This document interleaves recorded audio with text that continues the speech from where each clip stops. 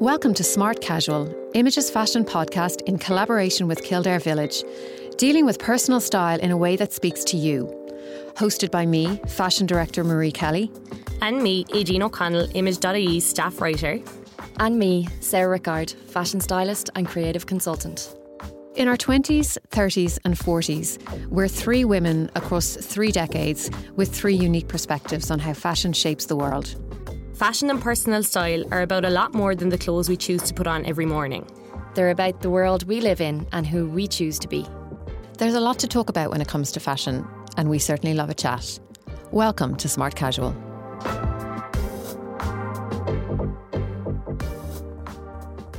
Meghan Markle's co-edited September issue British Vogue is on everyone's lips this week, and it got us thinking about how fashion can be used as a platform for change. How can the clothes we wear and the way we wear them be a catalyst for something bigger? Our guest this week is Irish designer Sorcha O'Rahillig, whose ethereal and intricate work has appeared on some of the biggest female figures in pop culture, from Lady Gaga to Beyoncé to Madonna. We'll be speaking to her later in the show, but before then, what caught your eye this week, Sarah? Well, I had very little time to be looking at anything fashion last week or doing anything fashion as I was extreme parenting my 2 children, which was intense. But I did catch a glimpse of Copenhagen Fashion Week, and for me, it is one of the best out there. You know, I think Copenhagen is my spiritual home. I've never been, but I think if I go, I'll never come back.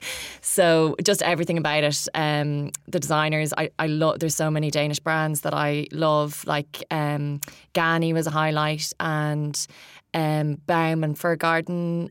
Cecile Banson obviously is out of this world, and for me the biggest highlight or the best show was the Stina Goya show, another Danish brand that stocked in Gallery 9, and it was all about ballroom culture. So it celebrated inclusivity, you know, to the extreme. So it was all the models were cast via Bumble, a networking app, and they were all part of like a ballroom community. Fabulous. So it was kind of based on geeky, like LGBT films from back in the 70s, Paris is Burning, that kind of stuff. So it was a riot of colour and clashing, and the models kind of danced and sashayed down the runway. Sounds like so much fun. Yeah, so it was fun and frivolous and everything fashion should be, and it's also not like the most expensive brand, you know, it's quite affordable. So even in that way, it's inclusive. You know, you're not looking at it going, well, like when am I? Not a chance. Yeah, not a chance. So that was incredibly exciting for me. I really found it And brilliant. as a brand, I think it's very wearable as well. Totally. I mean, I think to some extent you probably have to pick apart the pieces from a show like that and kind of separate them out in your head. Yeah. But just, you know, when I'm on the Gallery 9 website, like I find the looks really, really accessible and really wearable. Totally. I but think the very fresh. silhouettes are always clean. The lines are always clean, and then they just go mad with the colour or the print. Never feels overwhelming though. No. But like you say, I think probably because they're quite streamlined shapes, so it works really well. And that's, I think, with all the Danish brands, they are so wearable, and that, you know, That is the difference. I think for Copenhagen Fashion Week as a whole, it's when you look at it, you're like, well, I could wear every single piece, basically. Yeah. You never feel that you're kind of far away from it, you know? Yeah. What about you, Marie? So my high of the week was actually getting a sneak peek of H&M's studio collection, which drops on the 5th of September, I think. Now, unfortunately, it's actually not stocked in our flagship store on College Green, which is really annoying. And if there's anybody from H&M listening, please start stocking the studio collection. Thought it was fantastic. I thought it was absolutely fantastic. Obviously, it's available to buy online. But there was about, I'd say, 10 pieces on the rail in the showroom, and literally 5 of them I would have bought there and then, without a doubt. And then there was an amazing coat, which I would have bought if I was like about 2 or 3 inches taller, but it was just, you know, the way, one of those kind of long line shapes that just, I wouldn't have been tall enough, but it was a beautiful piece. Absolutely loved it. Really lovely, interesting prints. I mean, there was a pleated skirt and shirt cord that obviously screamed Victoria Beckham. So I've got my eye on those. Seriously, have you had an episode yet where you haven't mentioned Victoria Beckham? I'm so sorry. I really need to stop. I know. I mean, there are other designers out there that I love. There really are. Imagine if you met her, Marie. Imagine throwing it out there to the universe. It's so funny because I'm not that, like, I don't have big fan crushes and things. I'm not like that at all. You're about celebrity fixated or designers, but Phoebe, I would very happily sit down and chat with her. Anyway, back to the point. The H&M Studio Collection, thought it was absolutely fantastic. Really, really strong. The pleated skirt and shirt cord was fabulous.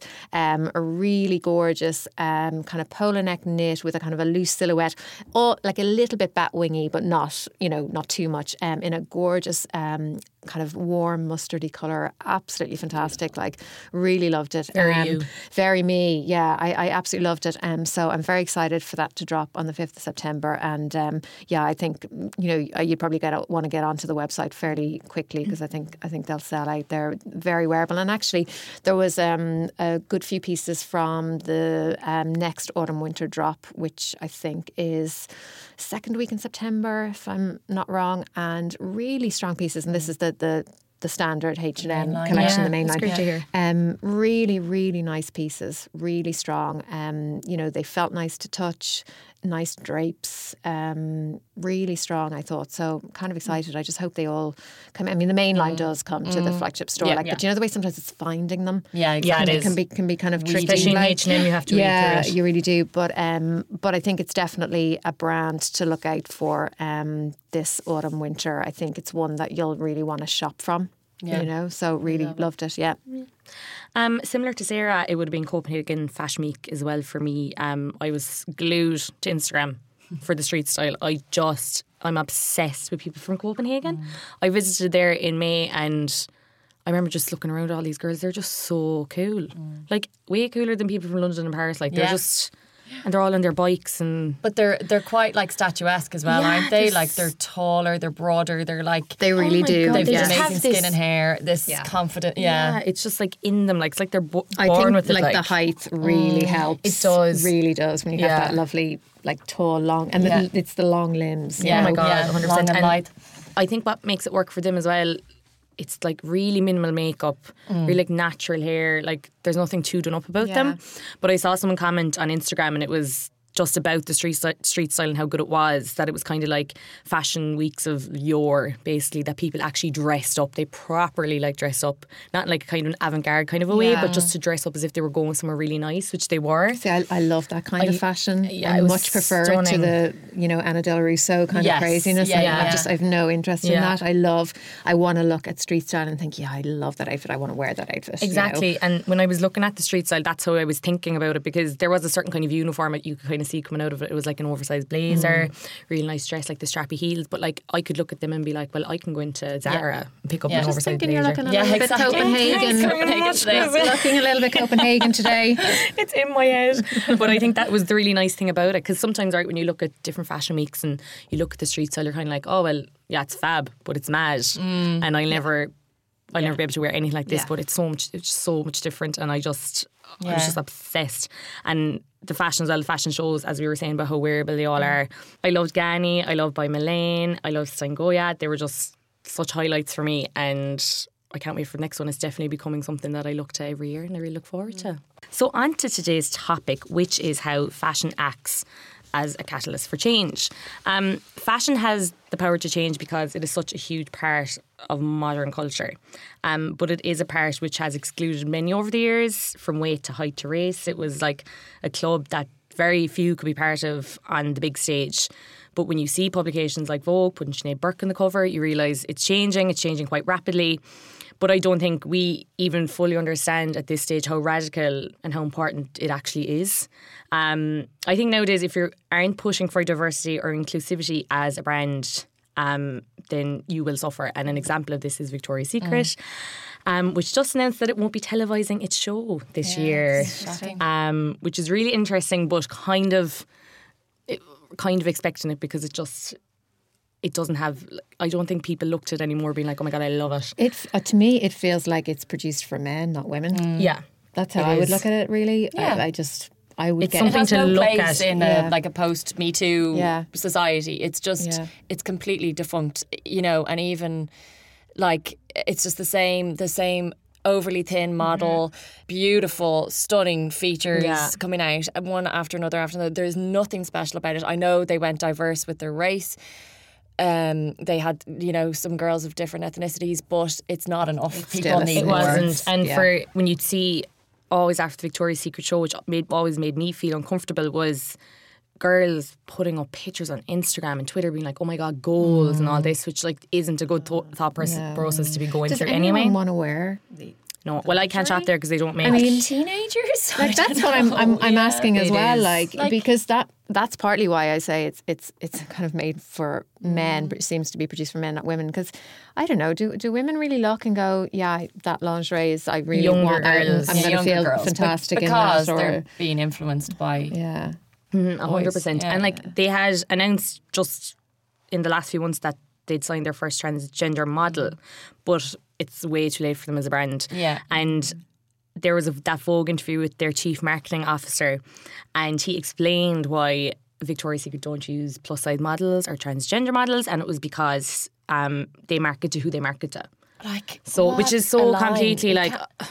If you're a marketing officer, why would you say that? Like, I just don't understand it. And I think he stepped down and the CEO had to step down. But I think another thing with the whole diversity and inclusivity is that it has to be authentic, and that wasn't authentic what they were doing. It was completely transparent. It was a business move. It Yeah. wasn't. Everyone knows the ethos of their brand, so like it just didn't fit. And I don't see how they're going And to come back from also, that. she's just another stunning looking Girl, she's the Brazilian exact supermodel. same. Exactly. There's nothing exciting about that. But it's like we've always said, perfection becomes bland Yeah. very, very quickly. yeah. And that's really how I would feel about Victoria's Secret. It's like between the models and the lingerie, it's just all bland. Very 2000s, I Yeah. think. Very noughties. And another point that the marketing officer made was how people kept comparing it to the Fenty show, the lingerie show. They the pregnant lady, and it was such Incredible. a beautiful Yeah. show. Yeah. It was just, It really oh my was. God, Yeah. stunning. But he had said, oh, we had pregnant models on the runway. But I was thinking in my head, no, you didn't. I think they were like maybe a few weeks pregnant. And then the whole thing with Victoria's Secret was you came back after having a baby looking perfect, which is not the ideal that they should be sending out anyway. Absolutely. So 100%. I don't see how they can bring themselves back. Yeah. Yeah, just back to that. Girls posting on Instagram after. I was listening to something with Catherine Omerod. Yes, and very, very yeah, good. she's incredible. And she wrote a book called She Why did. Social Media. Yeah, it's ruining your life. We spoke about it before. But she was saying that she put up a photo of her in a bikini on holidays, and she was after having a really horrendous stomach bug. And like some of the comments, like someone commented, like, parasites have never looked so good. I want that, like body goals. Yeah. She's like, look how messed up this is. Yeah. And there's another girl, Alex Light, I think is her name. Yeah. She's like body confidence, and she is a stunning looking girl. But she suffered years of eating disorders, and I'm not sure what she was doing. I'm not sure if she was a blogger or what she was to start off with. But she's come out now, like she's healthy. She's a healthy size, 14 to 16 now, and she just constantly puts up photos of like her cellulite, comparing this absolutely stunning little stick woman to the woman the absolutely beautiful. Like healthy, vivacious woman that she is now, and like you can actually see the sadness in her, in the photo. Like she's always quite serious and stuff, and now she is, and I think she's modelling for swimwear brands now and everything. Fantastic. So it's incredible that there is such an ability to kind of change people's mind frame, Absolutely. And the onus is on brands to change everything. What you see is what you do, or what you see is what you know. So, if all you're subjected to is Victoria's Secret's models, like, we're all going to feel dreadful about ourselves all the time. Exactly. It just, I just always go back to that phrase, what you see is what you do, or what you know. So it's all about like putting positive images and visuals out there, for sure. Yeah, well, that is 100%. Obviously, the idea behind, like, the amount of thought that must have gone into that September issue. Yeah. Those 15 trailblazer women. It's just phenomenal. It's And such a you guys were monumental- saying before we came in here that there's been a bit of a backlash, which I didn't realise, I hadn't heard, but I think it's a bloody brilliant idea. Yeah, I think she's a very clever girl, Meghan Markle, and I think for Edward to get her on board as well, Smart it was thinking. great move by both of them, and then to put the thought into who they were going to put on that cover, from And Schneidberg to to Laverne be brave Cox. enough exactly to do that sort of grid format. yeah. But I think, you know, we're involved in fashion covers every single month, and it's so hard to, you know, deliver something fresh and something that you think will catch people's attention and interest as well as their eye. And I think for me, it doesn't really matter whether aesthetically you love it or don't love it. I think it's just so interesting and different. Yeah. And the message behind and it is so exactly the message and the content behind it. And I mean, I thought it was an absolutely brilliant idea. Yeah, but for girls who are looking at that, who always thought they were outside of the usual margin, like seeing like Sinead Burke on a cover, like they must be like, it's amazing. I feel kind of emotional about it. I just think it's just such an amazing thing, because even when I was younger, don't you always kind of think, oh, that's just so far away, like that's a dream world. Like we come from a quite privileged, you know, like we would have grown up like, you know, white girls seeing white girls everywhere, and okay, we all have our body hang-ups, but it's not like we weren't seeing ourselves represented. Like these women, these like black kids, were not seeing images of black girls anywhere. They're like, why do I look like this and they all look like that? Like, how? I can't imagine what that would. And I think we can't. We absolutely can't. I think when we had Emma Dabiri on the show, I think that really kind of reinforced it, or really kind of illuminated how that must have been. I you know, like you say, we were just surrounded by like-minded kids and families and people.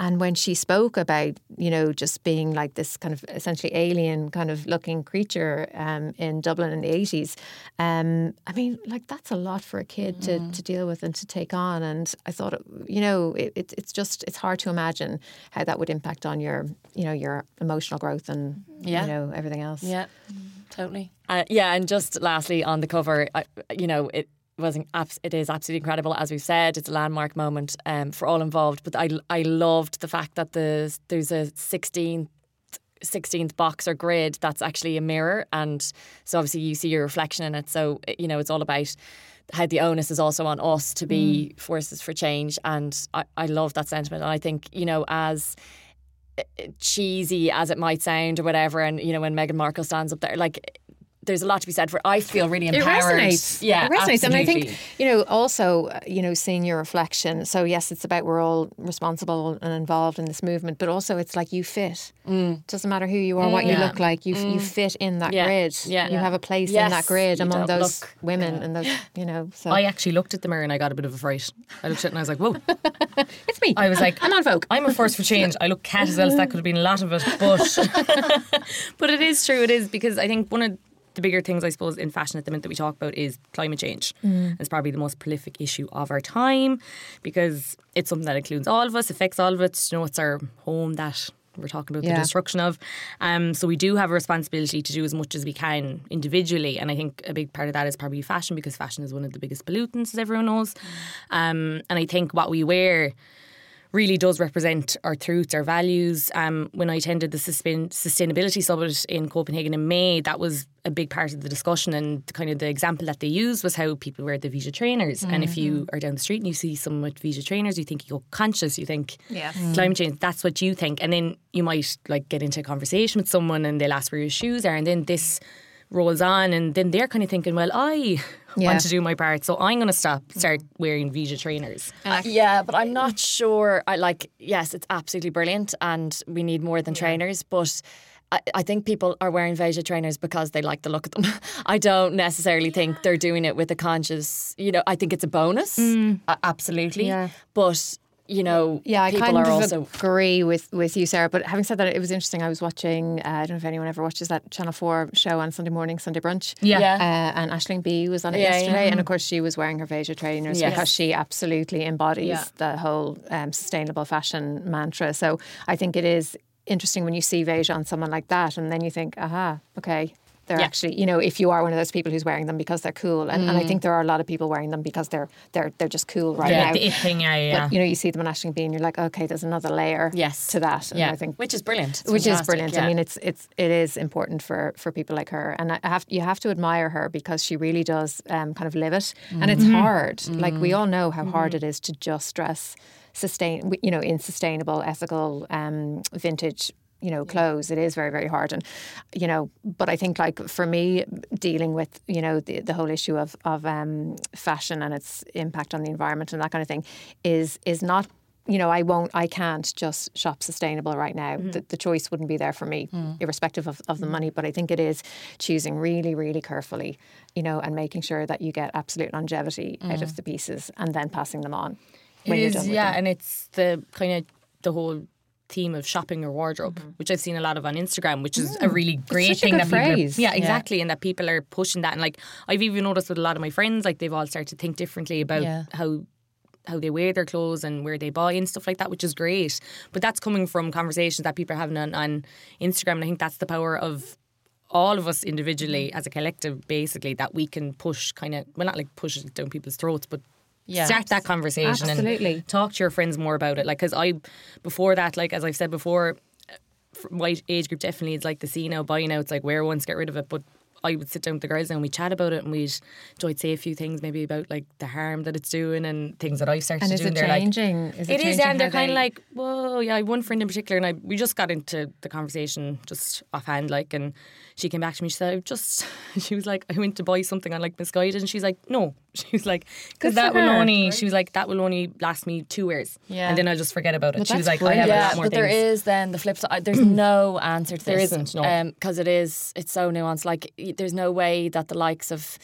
Pennies or Misguided can like pull out of Bangladesh or whatever, their whole business model falls to pieces then. Exactly. Yeah. But I think it's about them being more conscious of like what chemicals they're using in their dyes. It's like they have the money to put behind this stuff. And how they treat their the regulations staff in the factories and all of that, and paying people a fair wage and all of that. Like, because I do think, you look at someone like Pippa Holt now, and she has absolutely founded her brand. Like, I mean, at the end of the day, they're just kaftans, you know what I mean? It's not that very heavy. It's not that exciting, you know. I mean, not that they're not lovely, but you know what I mean? It's, it is what it is. But I think part of why that brand has captured people's imagination, and it has, if you follow her on Instagram, I mean, like the people wearing them, and they're stocked everywhere, is because they're made by these artisan women. They take a month. Each piece takes a month to make. It's what they represent, and it's where your money is going. Do you know what I mean? So instead of buying like 5 from Zara, you buy 1 from Pippa Holt. But it's also a status thing. It's becoming, it is becoming absolutely sustainable. Clothes, ethical clothes. It is becoming a status thing, but that's partly because it does suggest expensive. Money. It does suggest affluence. And I think that's kind of got to change as well. It has to become something that's much more accessible. But just on the whole kind of broader topic that we were talking about of how fashion can impact change, and I think of Ruth Negga, turning up to the 2017, I think, Oscars in that Valentino red dress, and she's kind of been credited for advancing that whole modesty dressing kind of look, which I thought was really kind of interesting, because she was literally, I mean, it was almost like the equivalent of a polo neck if in chiffon or tulle or whatever it was, like literally right up to her chin, right down to her wrists, full length. She was completely covered. I thought it was absolutely fantastic. And I loved the fact, because she's, she said in the past she loves sleeves, and I just loved the fact that she didn't compromise her style. She went for exactly the look that she loves, and it's not traditional red carpet kind of, or certainly not traditional Oscars red carpet kind of look, and I just loved that whole idea of somebody of kind of her calibre showing that you can be sexy and covered. Yeah, but that's the power of influence as well. Yeah, like that's a huge, like even with social media now and influencers and stuff like that, like they wear something and that like flies off the rails. And it was something that they said at the summit I was at as well, was get the right person wearing the clothes or doing something different, like let's say with sustainability or something like that, and the rest will follow. Like, and I think probably the difficulty is that a lot of influencers are not maybe promoting the right brands or the right ethos. Definitely. Or it's like a mixed message that they're sending out, which I've seen a lot of. Actually, Niamh O'Sullivan is very good. She's brilliant. Yeah, the blogger. She's all about sustainable fashion, and she's a really good one to follow to keep you in the know. And actually, Anya O'Gorman, an Irish model, does a lot for climate change, and she's been to all like the UN summits and New York, and she is another great one. Like she's got a wealth of information on what brands, what websites. It's really it's just about educating yourself. Really, see, I think they're the people that women are drawn to now because it's so layered what they're offering on Instagram or whatever platform they use. Like it's really layered. It's not just fashion for fashion's sake. Like there's messages there, and I think people just want more out of social media now. They do, than just a pretty picture of someone in a random skirt. Yeah, exactly. Well, guys, that was a very interesting chat. So I think we should wrap it up there. Thanks, Thank guys. you. Thank you. At Kildare Village, the focus is to make women feel really good about themselves. Shopping the array of discounted designer stores that offer luxury items without the premium price tag is just the beginning. By supporting women in sport, ageist style, and how every woman can get in touch with their personal style, Kildare Village unites and supports women of all ages and interests.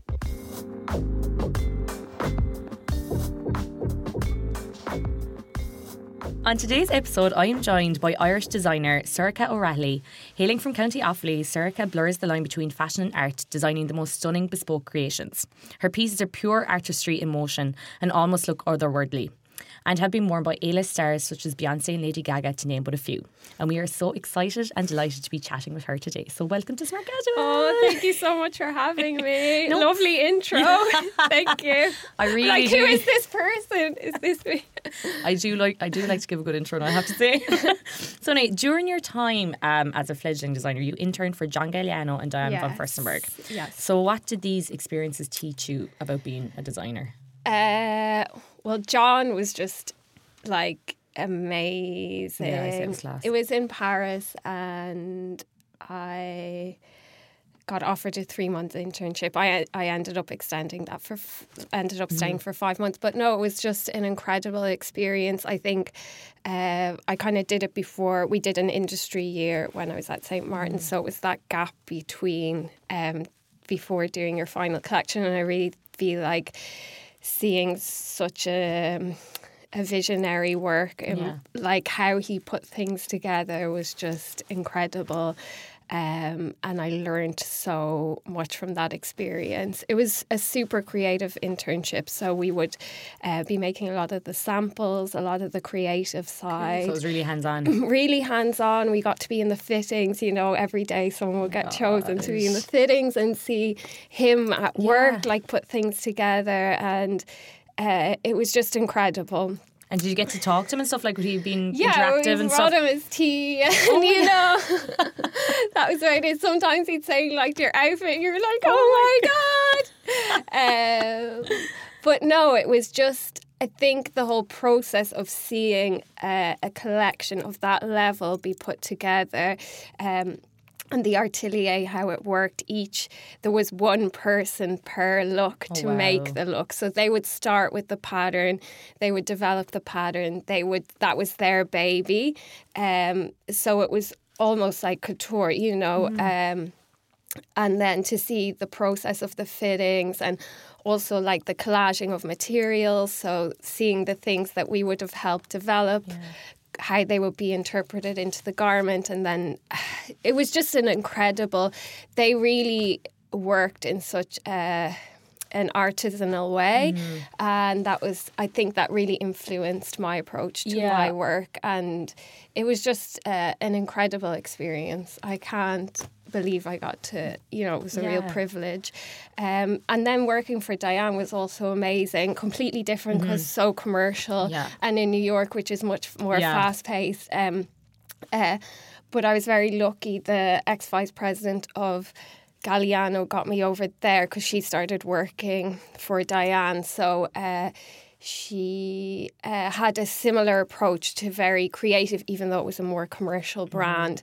But they had a totally different way of working. But I think that was really good to see one side that was so craft and artisanal, and then one side that's super business driven, because you can't have one without the other, So I learned a lot more about like the commercial side, and I think Diane is a brilliant person at marketing, and she is the brand, basically. And they were filming, what was it? The Girl from the Hills. Oh my God, I remember that. That was happening when I was interning there. So it was just like the way she used her brand in so many different ways to market. You know, it was really interesting. And do you think so it was really funny. Do you think you've taken aspects from both of those experiences to how you design now, or is it more? I think when I was artisanal? younger, I took more of the John side, and I think now that I'm getting older, I appreciate the commerce more. So like the business side, and you can't have art without commerce, basically. So I think as I get older, I have more of an appreciation for both. Whereas I think when I was younger, maybe a bit more snobby, if I'm honest. Not saying that I loved that experience, but I think I was just so in awe of John, you know, and in awe of Diane is amazing. Like she's a force to be reckoned with. But no, both experience really shaped and prepared me. I feel like in a way that I wouldn't have produced what I produced for my final collection had I not had that experience, I feel like. So I feel super lucky to have had that. And was fashion always something you wanted to do? Was it always an interest? I was always obsessed with art as a kid. I was basically rubbish at everything else at school. So art was like my thing, my solace, my therapy, my thing where I felt like I had a place or fit in, because I found school really difficult. I was super dyslexic and so like art was my thing. And I was obsessed with clothes, like dressing up as a kid. Like my mum used to have these trunks for us full of all like old dresses. Yes. I just loved that idea of fantasy, and I think that still like influences my work. That escapism that can come with fashion. So then I didn't realise until teenhood that this job called a fashion designer existed, because I grew up like in the middle of nowhere, basically, pre-internet. You know, it's like, and then like as soon as I knew that this was a job that existed, that was my aim in life. Basically. And you went to Central St. Martin's. I did. Yeah. How was that experience? That was, still hands down my favourite experience ever of my life. I think just even moving to London and just like it was just like an explosion of culture and just people from all around the world and just so many creatives. It was 2006, so I guess it was around the time of the crash, kind of. So it was actually a really creative time. And London was not as commercial, I would say, as it is now. And yeah, there was this crazy like club scene, so we would get all dressed up, oh my God, head to toe in glitter, crazy outfits, and just like had the most incredible time. It was just so sensory, like the whole experience in every way. And then I was at this incredible place, St. Martin's, where it's just like they just give you the space to be creative and be yourself, which I think, again, really shaped. They just gave you, they didn't box you in. The only restriction was yourself. So I think that is, for someone that maybe is more creative and doesn't like being told what to do. That suited me really well. And it was pre-social media as well, as you were saying. So like you didn't, when you were designing, where you think like you never had to think about, oh, would this work on Instagram or something like that? Like, no. I mean, there was MySpace, you know, and you chose your song and you had your top friends, but it wasn't, you'd go on for like, I don't know, once every other day. It wasn't like, you know, scrolling now. You weren't making things to maybe put them on the internet. You were just making them. It sounds ridiculous now, but it was more a free time. A free time, very much free.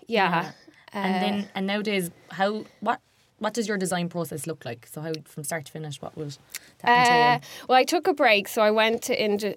So I had my brand for like 5 years in London. And then I took a break and went to Italy for the last 3 years. So I was working for other brands. So in that sense, my approach has changed to 5 years ago. So I'm just relaunching now. So sorry, I told you I go on a million tangents, but basically my approach, I guess I always start with like the mood is super important to me and the feeling. And then I always love to have a narrative or, you know, a story to tell. And I guess, I just layer things up slowly. So it starts, I guess, with a mood and a feeling, and then like obviously embellishment and texture is super important to my work. So I would start with the tactile things first, and then shape would always follow, and then just build very slowly that way. Yeah, because your designs are so intricate. Oh, thank you. I can imagine they're labours of love, I feel. Yeah, They are. So yeah, there's a lot of layers, and I think the way I used to work was I used to hand make, and with some people helping me, we used to hand make everything in the studio. I think being in industry, I've learned that you don't have to slave for 100,000 hours on something to make it work. So I'm working more on outsourcing as well now, and not trying to do it. You can't do everything yourself if you want to have a sustainable business. Exactly. So my approach is slightly different, but still I'm very self-involved. I always like to be hands-on, especially for the development stage, and then work with other people to help make it be the best that it can be now. Yeah. And inspiration-wise, say that break you took, do you feel like you're kind of refreshed or yeah, definitely. I think I took it more for personal reasons than professional reasons, and I was just a bit burnt out, and I was facing other challenges in my life, and I think it was the best thing that I could have done at that time, because I think when you have any kind of business, you have to be 1,000% present and super on it all the time, and I just needed to take a step back. And honestly, I think that everything happens for a reason. And I learned so much from that experience. It was so good, and it was so what I needed. And it was really interesting to look at my business almost from an outside perspective and understand maybe what really wasn't working and what was working. And it was just interesting to kind of see. I think I was too stubborn before, and I think I had more of a good approach at looking at maybe what I would do differently. To be honest, when I took the break, I never thought I would restart my brand again. Yeah, I was just so done. Oh my gosh. But then I think when you heal other parts of your life, you like realise, oh, it wasn't that. It was just all the other crazy stuff going on. So I was just like, okay, I think it's time to start again. I'm bored. Yeah, but that's amazing. It's good. I feel super excited and feel super grateful that I can be in a position to start again with all this knowledge that from before and with a fresh take on things. But it was a brave thing to do though, because I think a lot of people, especially who have their own businesses, have their own brands, as you said, I think they need to be on 1,000% all the time, but like that is not sustainable at all. So for you to actually to take that break and say, you know, I have to do this for myself, like that was a huge step. Well, yeah, I just didn't want to do it, and I just, even though that was kind of heartbreaking in a way, because I put so much of myself into it for so long and sacrificed everything, you know, but it just didn't feel right. And I think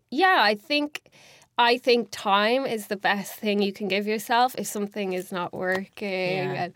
And I got super into loads of things like spirituality and self-help and all that lovely stuff.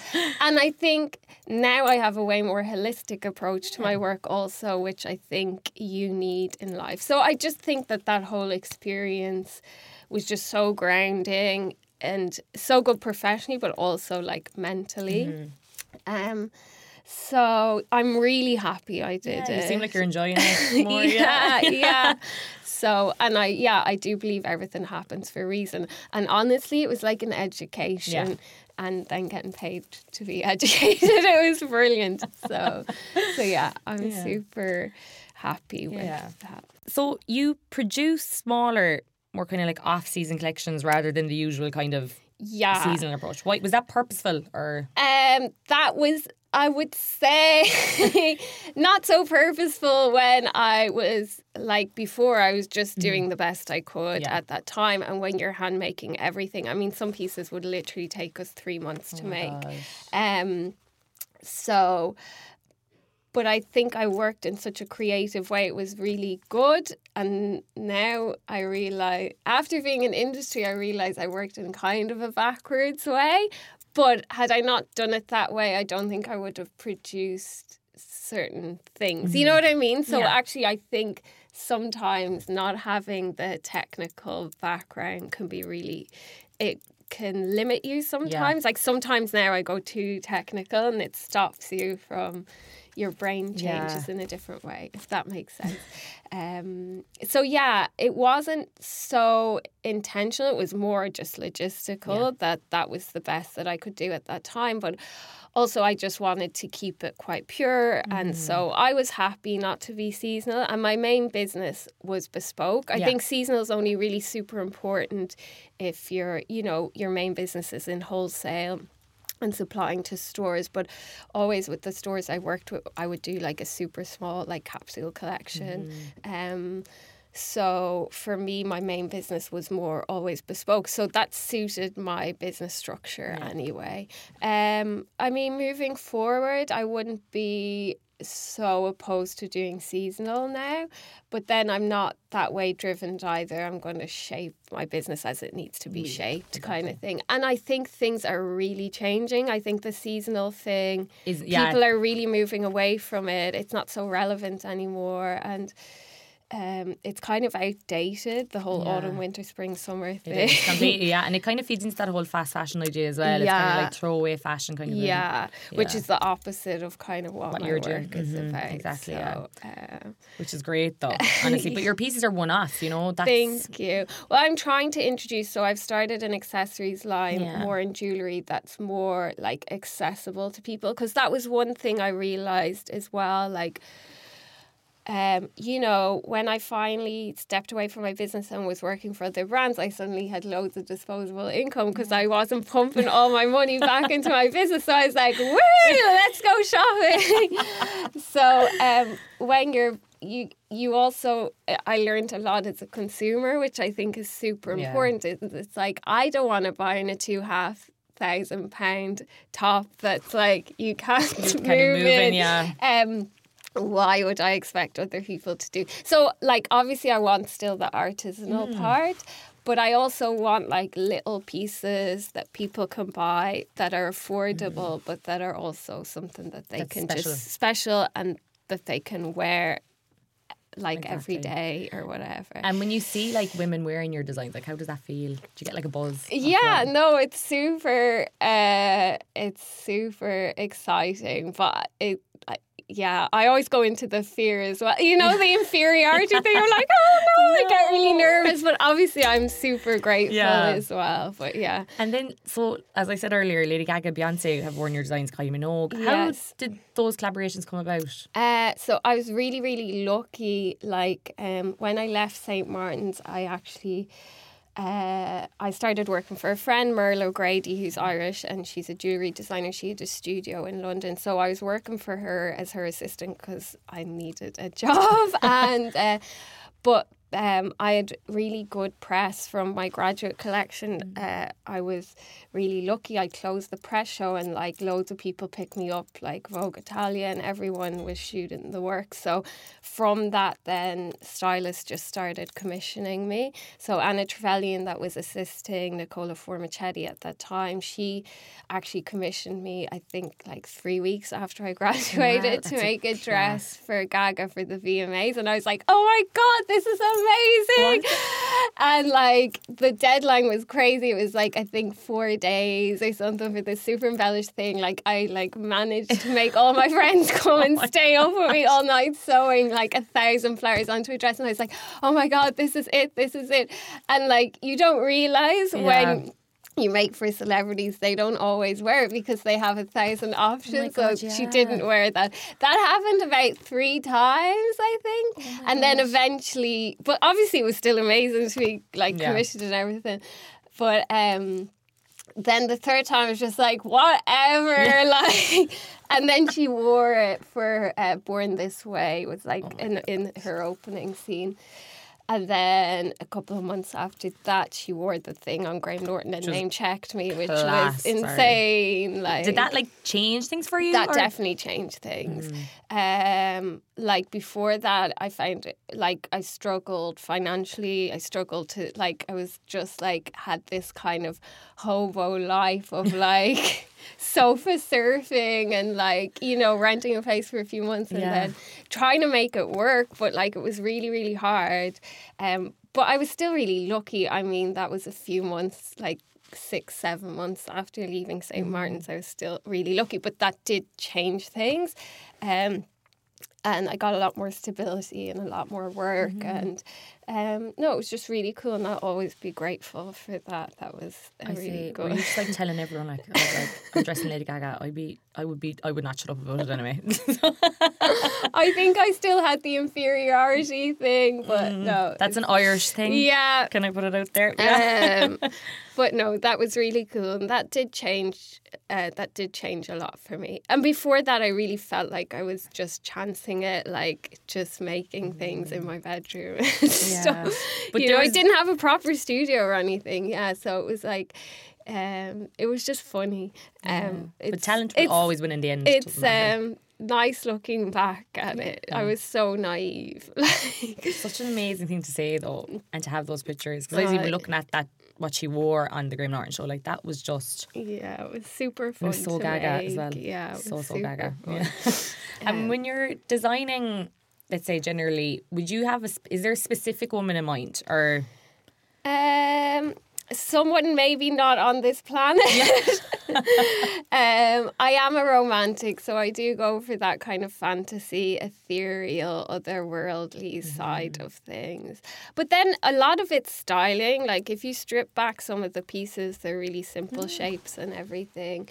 So I definitely do have a woman in mind, probably more... of like I said, like a narrative, maybe she's not real kind of thing. But yeah, I do. Yeah, I mean, I have muses for sure. Yeah, and you say art really influences. Yeah, you absolutely. Big time, does it? Yeah, massively. I love art. Just feeds my work, I think. And you've worked on installations. Yeah, you did for Selfridges. For Selfridges, for Machine, and where else? I did one in Brown Thomas actually. Yeah. Yeah, I've done installations. I'd love to do more installations, actually. I think they're a really fun way to expand kind of that idea of your... Not just... I always think fashion isn't just about like a garment or a product. Maybe I'm old school though, but I think it's about that world, you know? Yeah. So I think it's a really nice way to kind of expand and expand on your ideas of who, like what your brand is. And are they a lot different to work on in comparison to the design, obviously? There'd be a lot of differences. Yeah, it's like they can be quite labour intensive also. I'm always about the layering of things as well. So like more is more. So it's just like how many more shiny things can we fit in here? But no, I've always like been quite lucky to have like people around me that would help me build things and make like things from scratch as well. I would have that similar approach to building a set as like the garments. Like I like a very tactile, kind of crafty, fun, hands-on fantasy kind of feel. Yeah, you're making me think maybe I should do more installations. I think you should. Oh my god, you should do like a big like fashion and installation. Yeah. I think we need to put that in the works. Yes. So, what's the biggest challenge as a designer today? I think you can't narrow it down maybe to one challenge. I think there's so many challenges now. It is like a super competitive industry and there's so many new brands out there, and obviously there's so many iconic brands out there still. So I guess it's like staying relevant, and but then I think you have to be always true to yourself. So it's also maybe not like caving to the pressures of the structures or the formats that everyone else is following. I think if you're true to yourself, you'll always be grand. Through, But I think for me, actually, the biggest challenge is my own self-doubt. Still, that's like my biggest. But I think that's everyone's biggest challenge. Oh my God. I find that too. I'm the biggest doubter you'll ever meet. Yeah. And again, an Irish thing. It's like so Irish, yeah. Any bit of success, anything at all, you're like, what? It's like we don't deserve nice things. Yeah, exactly. Let's lash ourselves some more, yeah. And then what's next for you? What's next? Well, I just relaunched my brand last month, so I think just keep building and nurturing that. And I'm really lucky. I'm doing a residency here in Dublin. Fab. Yeah, at Delight Studios. So I will be there until November. So that's really nice. I feel really lucky to be in that lovely space and to have the creative freedom there. So I guess keep nurturing and growing my brand. With the collection I've just relaunched with, it's more like headpieces. So I wanted to start small, so headpieces and then a wearable accessories jewellery line. But from there I want to build and slowly introduce clothing again. But yeah, I still want that fun approach and kind of to stay true to my vision. So just keep expanding on what I'm slowly dipping my toe back into. Yeah. I think it's just going to go unbelievable for you. And thank that you. is a lovely way to wrap up the chat. And thank you so much. You were a joy to chat with. Oh my God, it was my pleasure. Thank you so much. And hope to see you again soon. You too. This episode of Smart Casual was brought to you in collaboration with Kildare Village. Thanks for listening. If you like what you hear, make sure to rate, review and subscribe to us on SoundCloud, iTunes and Spotify.